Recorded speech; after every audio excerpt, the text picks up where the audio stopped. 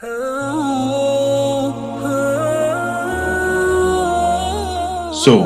the big question is this: how do Muslims like us, who live busy lives in non Muslim countries, remain strong in our faith and practice Islam while being surrounded by temptations and distractions? How do we reconnect with Allah and strive towards Jannah as one community of believers? That is the question, and this podcast will give you the answer. My name is Ahmed Rihan, and welcome to Jannah Talk.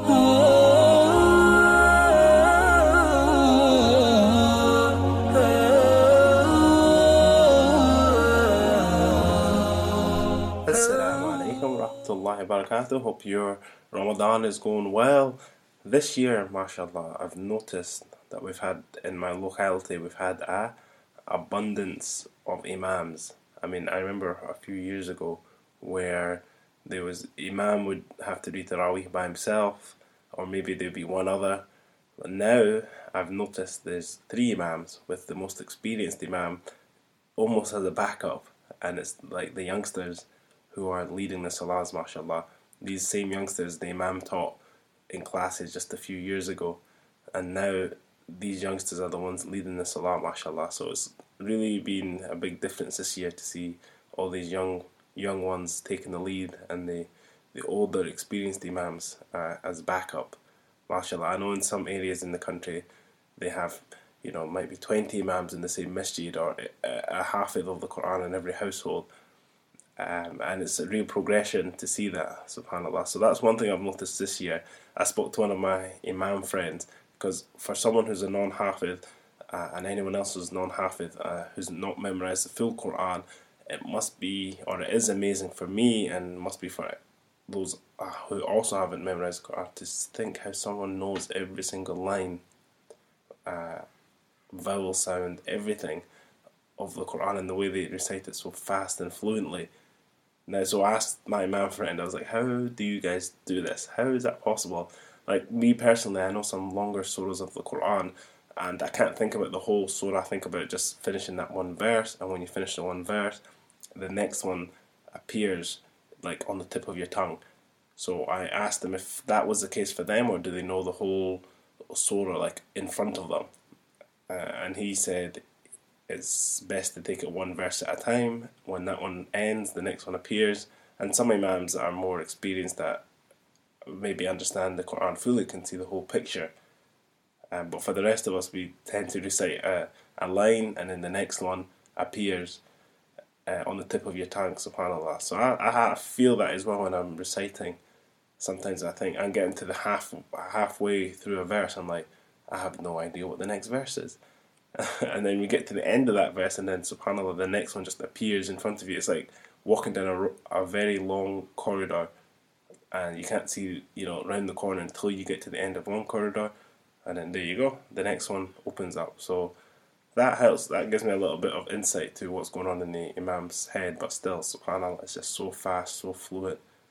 MashaAllah, it's such a blessing to have so many imams and huffaz in our community, subhanAllah. It was said that in the imams that you see, a lot of them end up breaking down and crying, and the verses are so powerful, and it said that the Quran is such a weight that it would crush mountains if it was placed upon them, just because of what is said, the meaning behind it, the atmosphere, being Ramadan, leading in front of hundreds of people, subhanAllah. So the Quran was put on the shoulders of mountains that would just crush it, and I can see that in the imams as well, especially if you see on TV, or you've been to Hajj, the immense pressure of the words of the Quran, and they're breaking down, and subhanAllah. For us that don't fully understand the Quran, we are very jealous of this. The imam can break down in front of us, and for us, we don't see it as, we get emotional at the fact that the imam's emotional, but wouldn't we love to get that kind of connection where you just see the imam just breaking down, and it's just subhanAllah. It's an amazing feeling that just makes your heart really, really just want to desire that kind of connection, and you just wonder the connection that these imams have with the Quran, subhanAllah. Another thing that I've noticed throughout Ramadan, or the start of Ramadan here, is we're so blessed. I mean, if you're listening to this podcast, you are very blessed in the way that you have internet connection, you have a phone device, you have internet is it's like a luxury. So many people don't have it, and one thing that we all have, if you have internet connection and device, you're probably not worrying about where your next meal's coming from. And so when my wife cooks a few dishes and I can see that food in front of me, that is like a week's worth of food in front of me. Like normally that's like 2 days of food, but because of fasting we eat such a small amount, that's like a week of food ahead. So no matter what happened in our life, if we lost our job, if we lost income and things like that around us, and you lost your car, you know you have security that you've got at least a week of food ahead of you. Whilst some people in other parts of the world are just living meal by meal. They don't know where the next meal is coming from, and they are like hunting and they are striving just for that next piece of food, and all their efforts are just based on getting the next meal. Whilst for us, subhanAllah, when I seen the food in front of me, I was like, subhanAllah, that's a week's worth of food just laid out in front of us. Imagine having that. Now, some people have this in another means where it comes to, for example, money. They have 10 years worth of savings in front of them. Some people have got a lot of money. They don't have to work at all for the rest of their life, whilst others are weekly, monthly, getting by. Some people are daily. They just go out, sell what they can, make enough money just for that one day. SubhanAllah. So this really hit me hard when I seen the food laid out in front of us and said, look, whatever happens, I've got a week's worth of food, and I'm sure the rest of us, if push came to shove and we lost everything, and we'd still have enough food to survive probably a few weeks if you started getting the things out of your freezer.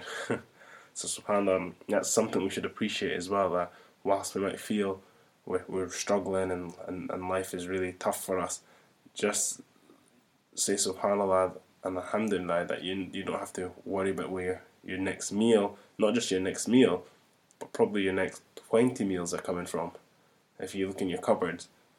So subhanAllah, it's a great blessing of Allah subhanahu wa ta'ala to bless us with all these blessings that we have that we don't take seriously or we take for granted.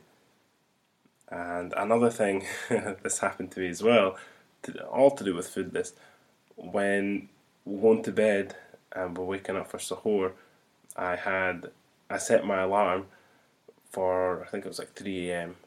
Suhoor ends like 4. And there's a lot of pressure. On the alarm working and you not snoozing it, because it's your only opportunity to eat, and your body knows this, and you mentally have put this down. So there's a lot of pressure, because sometimes it happens where you snooze it without realizing because you're so tired, or the alarm doesn't go off, or you set it in the afternoon, 2 in the afternoon instead of 2 in the morning. So subhanAllah, that happened to me a few days ago, but because the brain was so in tune and it was like, this is an important event, it woke me up like 15 minutes before suhoor time ends, and that was, I was just shoveling food into my mouth. I think I needed a shovel rather than a spoon. But it was amazing the fact that the body was just like, no, there's an important event here you need to get up for, regardless of how tired you are, I'm waking you up. And it was 15 minutes before the suhoor time ended. So I was very, very fortunate for that to happen. It's happened once before where you wake up, you miss suhoor time, and you wake up and then you're just like, no. You have to survive like 24 hours fasting in that case. Well, subhanAllah, we still survive regardless. And another really cool thing that happened over the weekend for me, my son, who's 8 years old, he's really getting into fasting, the Ramadan vibes, and he done his first fast, his first suhoor, shall we say. So that was really cool. I really enjoyed that. Prayed Fajr together, and that was a really nice experience. That was something I remember as a child growing up. Our parents waking us up. We're doing suhoor. Not really 100% sure why we're doing it at that age, but we're still enjoying the vibes. It was such a really, really nice time. And then before you know it, life is repeating itself. Now you're waking up your kids. 20, 30 years later, and you're just wondering, where has the time gone? SubhanAllah.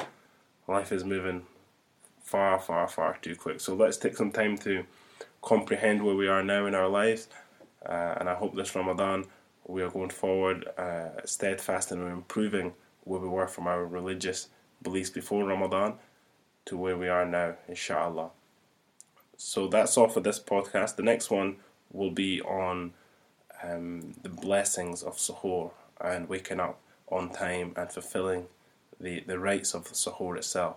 If you're enjoying this podcast, we have one very special request. Could you please like and leave a review for this podcast, wherever you're listening to it, whether it's Apple Podcasts, Audible, Google, web browser, YouTube, Facebook, wherever you're listening to it.